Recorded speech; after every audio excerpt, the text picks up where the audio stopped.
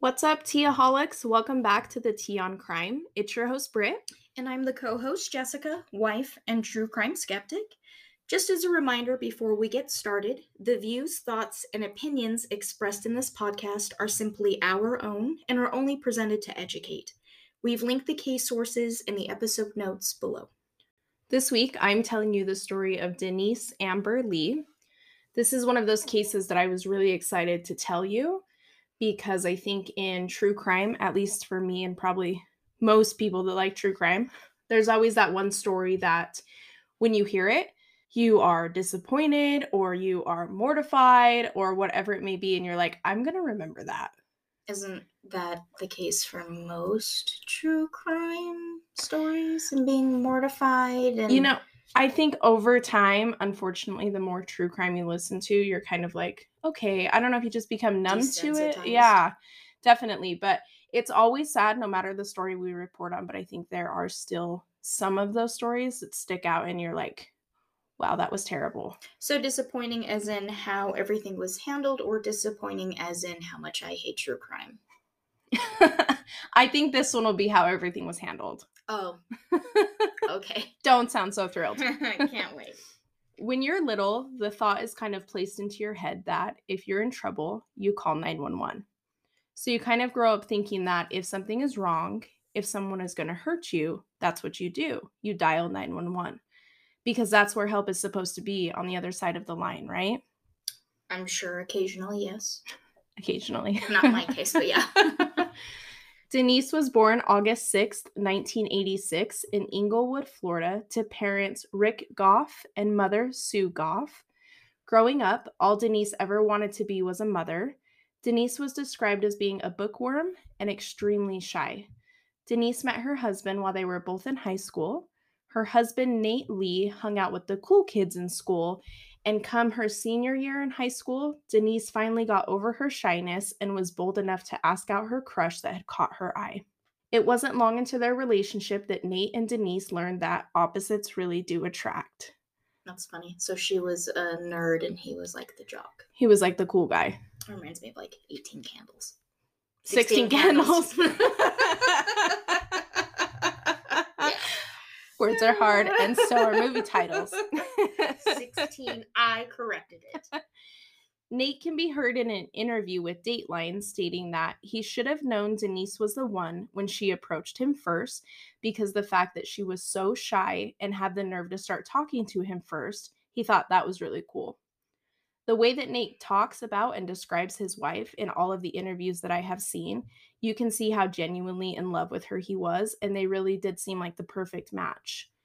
3 weeks after their first date, on Valentine's Day, Nate bought Denise a little ring with a heart shape on it for her gift. Denise loved it. She never took the ring off, and it wasn't long after that she received another ring when Nate asked her to marry him. Oh, okay, so it was quick. It was very fast. Nate and Denise had 2 boys, Noah and Adam. Nate worked 3 jobs to make ends meet while their small little family was growing. There was more love in their young household than there was money. But they were happy and they were very much in love. Nate and Denise rented a house in Northport, Florida, which is 40 miles south of Sarasota. I just want you to know. Sarasota. But there's a T in there and not a D like you would think with soda. So I had a little bit of a hard time there. That's all right. It was a rural community. Words are hard. A what community? We're not going to it was a small community in the middle of nowhere. I heard you say Aurora. A rule. You know, when I was putting this script together, I should have left that word out, knowing I have a hard time saying it in general. You need to just Brit-isms all of these scripts. Brit-isms, just make it very simple. So in a rural area. Yes, thank you. They loved it. Denise's father, Rick, wasn't crazy about the neighborhood. It was basically a construction ghost town full of empty, halfway finished houses, since this was around the time that the market was going through huge changes. But it was super cheap rent, and it was brand new, and that's what Denise and Nate could afford at the time. It was perfect for them. At least until the afternoon of January 17th, 2008. Nate recalls that it was drizzling that morning when he left for his job. Denise was home with the boys, and they frequently checked in with each other throughout the day.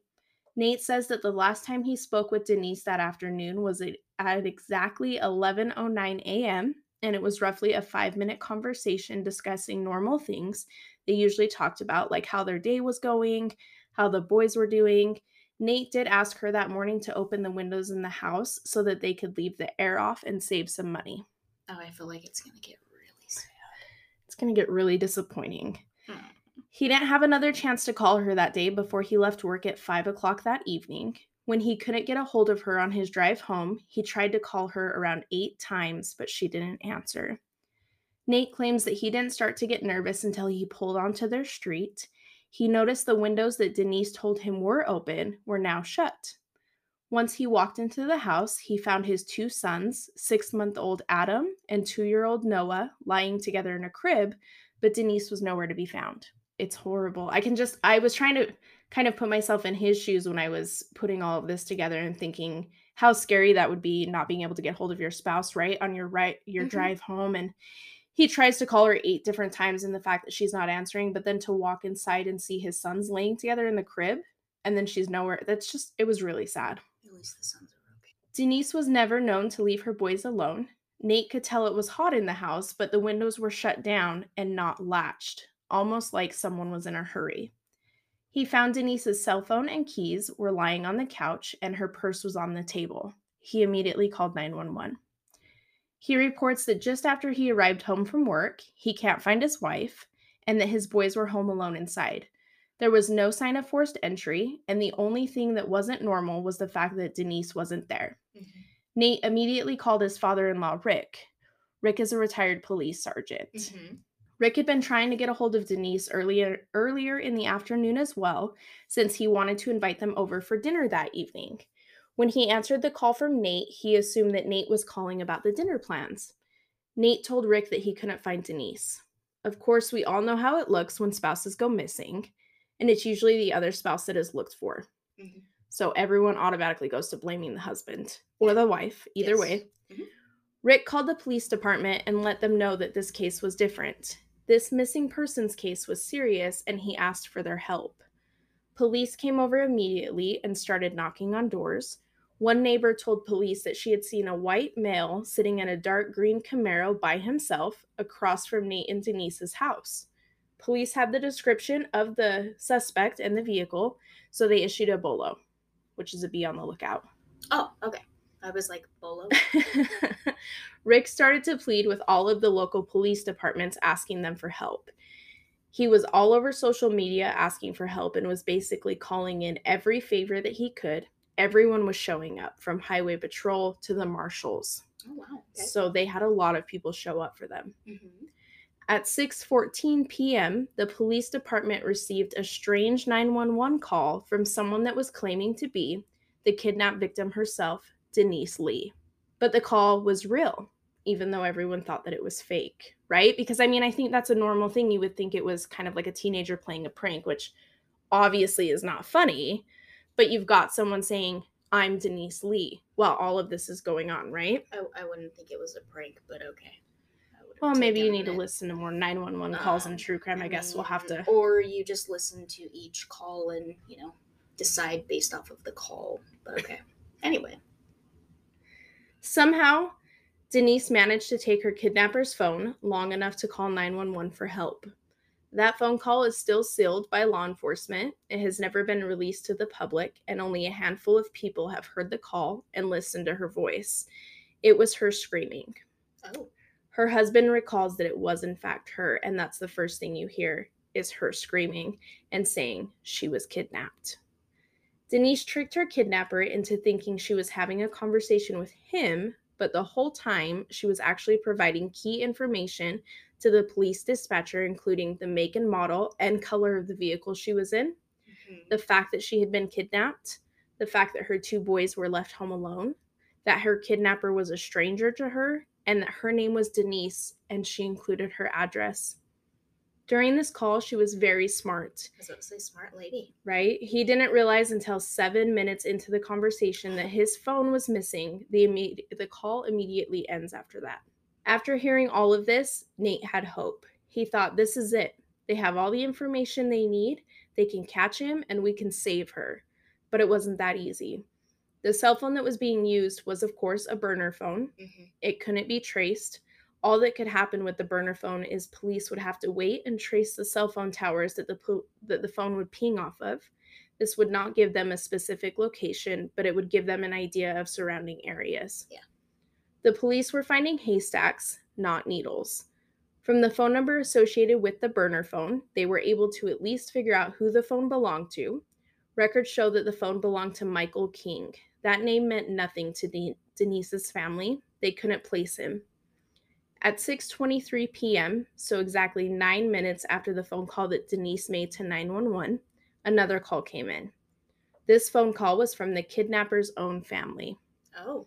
Michael's cousin's daughter, Sabrina, called 911 and stated that just minutes before she heard a story from her father, which again is the kidnapper's cousin, Mm-hmm. that Michael had stopped by her dad's house with a girl that was tied up in his car. Sabrina stated that her father watched this tied up girl get out of Michael's car and watched Michael put her back inside.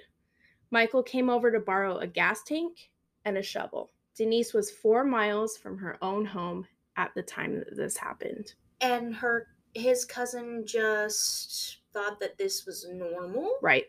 Oh. Just kind of went along with it, like, all right, you're throwing a tied up girl into the back of your car. It's fine. You guys are having a bonfire. Exactly.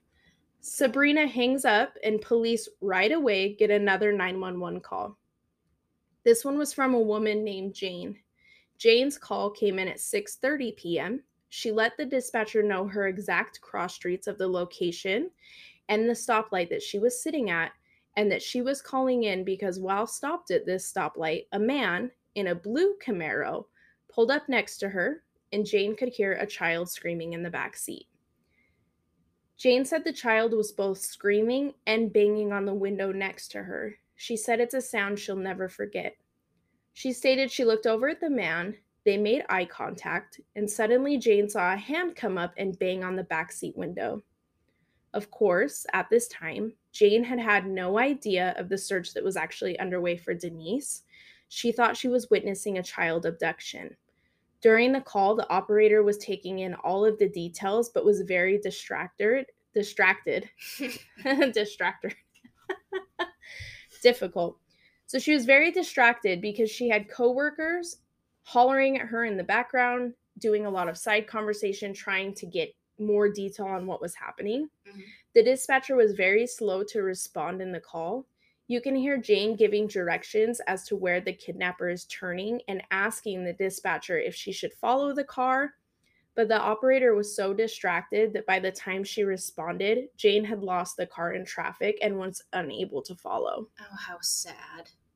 Within a matter of 16 minutes, police had already received 3 different 911 calls related to the kidnapping case, one from Denise, one from the cousin's daughter, and one from the witness that was right next to her. Police had highway patrol all over the freeway looking for them, and they even had a helicopter searching, and all the while they were still not able to locate Denise. They seemed to always be just a step behind the suspect. Police showed up at Michael's house to search. Frustratingly enough, they were able to tell that they had just missed Michael being there. Wow. They found duct tape and apparent signs that someone had just been there, but the house was empty. One more 911 call came in at 6:50 p.m. That's the 4th call that day, and this one was made from a payphone. The caller can be heard telling 911 that someone was taken and in a green Camaro, and you could tell that the girl inside didn't want to be taken. The man wanted to remain unidentified. When he was asked if the man was going to hurt the girl, he stated he didn't know, but she looked like she didn't want to be there. Police were able to figure out that it was Michael King's cousin calling, Harold, the father of Sabrina. Harold said he watched the woman struggle while she was at his house, claimed that Denise did in fact manage to get out of the car and shout, "Call 911," before Michael threw her in the back seat. And Harold was told by Michael not to worry about it, and he shrugged it off. And then he grew a conscience. And called. 20 minutes later. A little too late. Yeah. Yeah. After Harold's call, the tip stopped coming in. It wasn't until 2.5 hours later, at 9:56 p.m., that a highway patrol officer pulled over a green Camaro. King was behind the wheel, but Denise, she was nowhere to be found. Oh, no. King was soaking wet when he stepped out of the car. A muddy shovel was found inside the car, and a cell phone with the battery removed was also located. Police were too late. King had an explanation for what had happened that day. He told a rambling story to his cousin Harold, who police at the time had allowed into the interview room after King was arrested to meet with him. Of course, the conversation was all recorded. King told his cousin that he got hijacked and both him and Denise had been kidnapped, but he was blindfolded and couldn't tell the police where the kidnapper had dumped Denise's body. How terrible. Isn't that horrible? Isn't, What kind of human being? I'm confused how he's completely unrelated, it sounds like, to this entire family. Right. For 2 days, police searched for her. Canine dogs found Denise's body 2 miles away from where King had been pulled over and arrested. She was located in a shallow grave and had been shot in the head. This story has a horrific end and left a community in shock. In the back seat of the car that King had been driving, the police located a heart-shaped ring, the ring that Nate bought Denise many years ago on Valentine's Day, the ring that she never took off. I think she left it there for Nate and for the police to know, this is mine. I was here. It was me. Both the tragedy and the senselessness of this story is huge. There is still to this day no connection between King and Denise. King was a 36-year-old out-of-work plumber who stopped showing up to his job one day. On the morning of January 17th, he'd been shooting guns at a local gun range. He had no criminal history. This case was simply the wrong place at the wrong time. We don't know if he had been watching Denise for some time and that's how she became his victim, or how exactly it came to be. It's kind of strange that, is it one of those things where she had her windows open and some random guy was just hanging out and watching her and decided that's the girl, like, I'm gonna go kidnap her? I mean, it could have just been he was having a mental breakdown and the opportunity obviously presented itself and he just took it as a sign and made an awful, awful decision. Right. 4 911 calls from witnesses, 1 call coming from the own victim herself.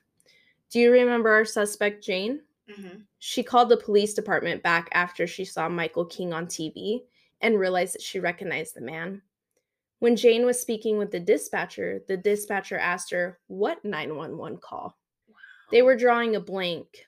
At the time, Jane had crossed over the Sarasota County line when she called, which means the call was routed to the Charlotte County Police Department, and come to find out, the call was never routed to anyone else. The dispatcher never sent the call to Sarasota. No one ever knew. Denise was let down, I believe. I'm not saying that this could have been solved, but there were plenty of witnesses that were calling in. You even have the own victim herself calling in. And it just seems to me that we should have been able to provide more help for Denise. It's terrible that no one was able to help her and no one was able to get to her. Well, it's sad that the 911 dispatcher was so distracted because obviously that was the opportunity for Jane to follow the vehicle and Right. And she missed it. And it's in no means, Jane's fault because she did everything correct. But I can't imagine being her and having that regret every day, because I think some part of you would feel like it was your fault. Had I made the turn and followed him, maybe Denise would still be alive. So I just want to bring up the point that with this story, I'm sure there's a lot of theories and people have their opinions. But I was just curious. I guess my question here is, obviously it's, a random place, wrong time kind of situation. But did he climb in through the window? Did he walk into the house? I guess I'm just not understanding how exactly she was kidnapped. How everything unfolded. Right? Yeah. And it kind of makes you wonder if, maybe he threatened the boys and she was like, no, take me instead. I don't know, because then the windows were closed. Right? So maybe she closed the windows to obviously stop the boys from freezing because Mhm. Nate did make it a point that, when I walked in the house was really hot. It was Yeah. warm. Well, if you leave the windows open and the boys are inside, she's obviously going to have the thought of you're either going to freeze Yes. or something's going to happen to you if I leave these I'm windows sure she open. probably just thought, "Don't hurt them. I will go with you. Just let me close the windows and I will go willingly." I think that would be the only way she would go willingly versus fighting, because from the phone call to everything she did, she was obviously still fighting. Right. But I think she went willingly to make sure the boys were safe. Right. Well, and the neighbor seeing Michael King sitting outside in the Camaro, in front of Nate and Denise's house, it's really sad to me because it's kind of a situation where you have to wonder, was he stalking her? Was it just, again, I go back to, was it just like a random case? And is And that really a thing of wrong place, wrong time? Because it's not like they were at a store and mhm. he took her. And he was a plumber, and this was a development area, right, that only had half-done houses? Right, so it was in 2008 when the housing market was a little crazy. So all it was a big construction zone, right? All of these Mhm. houses got built, but they were not selling them. So basically, it was an abandoned construction zone in the sense that you had houses that were half finished, A you lot had of people houses that lost a were lot of empty. money. Right. I wonder, so obviously there's no correlation from what you've said before. I wonder if maybe he did a plumbing job for them, and maybe Nate didn't put two and two together because he was at work during the day, so Denise would have been the one that would have, dealt with this guy or whatever. I just have a hard time thinking it's just not that it doesn't happen. It's just hard for me to wrap my mind that you are just driving one day, you park your car, see windows open, and you're like, "This is it." Yeah, totally, and that's definitely where I was going with that, is it seems weird. I get that random things happen, I understand that, but it would be more random if she was taken at a store. Yes. Right? Not just in a random subdivision, empty. And then you kind of have to think about the fact that, just like you were saying, maybe he did a plumbing job for them. Well, did he know that Denise's husband was gone during the day? Mhm. Because Nate did work 3 jobs, which to me, I would think that would mean he wasn't home frequently. Yes, and with this being in a more of an abandoned rural area, I can see. Thank you for saying that. I'm going to go with small town community. It means the same. But I just think that maybe because he knew the area, maybe from being a plumber and done jobs around that neighborhood or whatever, and losing, I'm sure he lost a lot of money with his plumbing jobs, that he realized not very many people actually lived in this community, and it obviously was extremely easy for him to just take her and go. Right. And I guess it would make the most sense, at the end of the day, I'm glad that her boys were okay. I'm glad that it did not involve the children. It's still sad either way, but it does make a lot of sense that she would put both of them in the crib, close the windows, and in her mind, knowing that Nate was going to be home, he would eventually get there, right? So the boys wouldn't be home alone the whole time. But I just go back to, it's still really sad the fact that she took the kidnapper's phone, Yeah. she gave them her address, let them know all the information that they needed to know, including the fact that her boys were home alone. She was throwing out so many hints to Hmm. help me. Yes. It's me. Did Michael King's cousin Harold, is that his name? Yes. Did he ever have any charges brought against him? I don't think that any charges came against Of him. course not. Right. I just don't know how you think that that's normal. You see Yes. a girl tied up in the back of the car, gets out of the car, Says call shouts. 911. Exactly, shouts to call 911, once again asking for help. I mean, she did everything right. She was banging her hand on the window, and Jane did everything right by Yeah. calling and seeing that and saying all of these things, but so many people, I'll say it again, let Denise down. And that's what's so disheartening about this case is it's so disappointing. And it's so disappointing that you can call into 911 so many times. And there was a point in the episode where I said that Nate felt like all of these things were happening and he had a little bit of hope, like, Yeah. it's going to be fine. Hmm. We're going to find Denise. This is okay. I think that's normal for him to feel that way. I would feel that way because to me, you've got all of these great things lining up, right? Here's everything you guys need. what are we doing? I'm glad you would feel okay about that. I would not, but that's just me being a skeptic, so. Well, that's why you're here. Listen, but it does make me sad though, because I think that this type of situation genuinely can happen to anybody. I think there have been moments where you have called and actually said, hey, will you open the window to air out the house or whatever? And me unknowingly, sure, okay, me thinking that nobody's gonna kidnap me. And then I'm sure she felt the same way. Well, yeah, because who thinks that, Everyone always believes it's never going to happen to them. We say that all the time. I understand that. But at the end of the day, when these things come up, you really don't think it's ever going to happen to you until it does. So I get it. And who's going to think that when you open your window? Well, this is why you have security cameras inside your home, folks, like we do. And you lock your doors. Who's to say? Nate Lee has since started the Denise Amber Lee Foundation, which has become his life mission. He travels the country telling Denise's story and helping 911 centers train their dispatchers to prevent cases like this from happening today. This is the case of Denise Amber Lee. Thank you for letting me tell you that one. It was quite a whirlwind of information. And even now, after I've read this so many times, but reading it again and saying it out loud, it's still one of those cases that it's so disappointing and it's so tragic. Can you imagine being Denise and thinking, all right, I'm being kidnapped, but you know what? I have this cell phone. I managed to give them all the key information and make my kidnapper think that I was having a conversation with him. I included my name, I included the make and the model of the vehicle. You would just think that with that information, something would have happened for her. Yeah. Right? And she tried so hard. And the fact that she took her ring off, it's just, that was so heartbreaking to read, because I really think that was her saying, it was me. All right, you guys, on to my favorite part of the episode. Here's this week's tea time. What's worse than making one mistake? Probably making two mistakes, right? This is exactly what a 57-year-old man from Richmond, Virginia did a few years back. Initially, he stole a bike. Then he had the not-so-bright idea of trying to sell it online through Craigslist to the person he had stole it from without even knowing it. When the police officers visited his house, they discovered more than 10 bicycles, 57 bicycle tires, 24 bicycle wheels, 26 bicycle wheels with tires, 21 bike seats, 4 bicycle frames, a gun, and ammo. Goodness.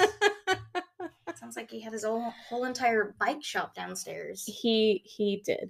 Listen, we have a best friend, and her husband used to work at a bike shop, and this sounds very familiar, minus the gun and the bullets. So we were just wondering if that was you. Tony, is this you?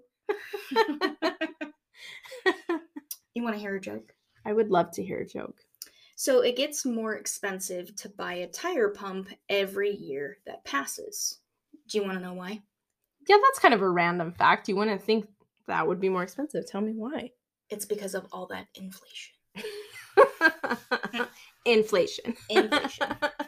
I love it. All right, you guys. So before we end this episode, we wanted to announce that our podcast, The Tea on Crime, has now joined Patreon.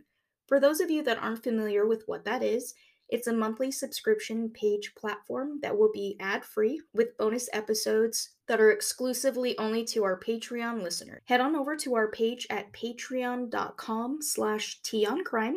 That's patreon.com/teaoncrime to hear more tea being spilled. We're really excited to provide you with more bonus content.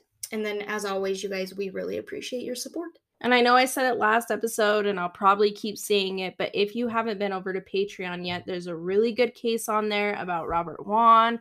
I will keep preaching that because that case is insane. So please head on over and check out that case if you haven't heard it before or if you're interested in listening. That's it for today's episode. For all of our Teaholics that enjoyed our show today, please remember to go and rate the show on whatever platform you are listening to. Give us a follow on Facebook at Tea on Crime Podcast, Instagram at Tea on Crime Podcast, Twitter at Tea on Crime Pod, and TikTok at Tea on Crime Podcast. I'm your host, Britt. And I'm your co host, Jessica, and we will be back next week to serve you more tea on all the things true crime. Bye.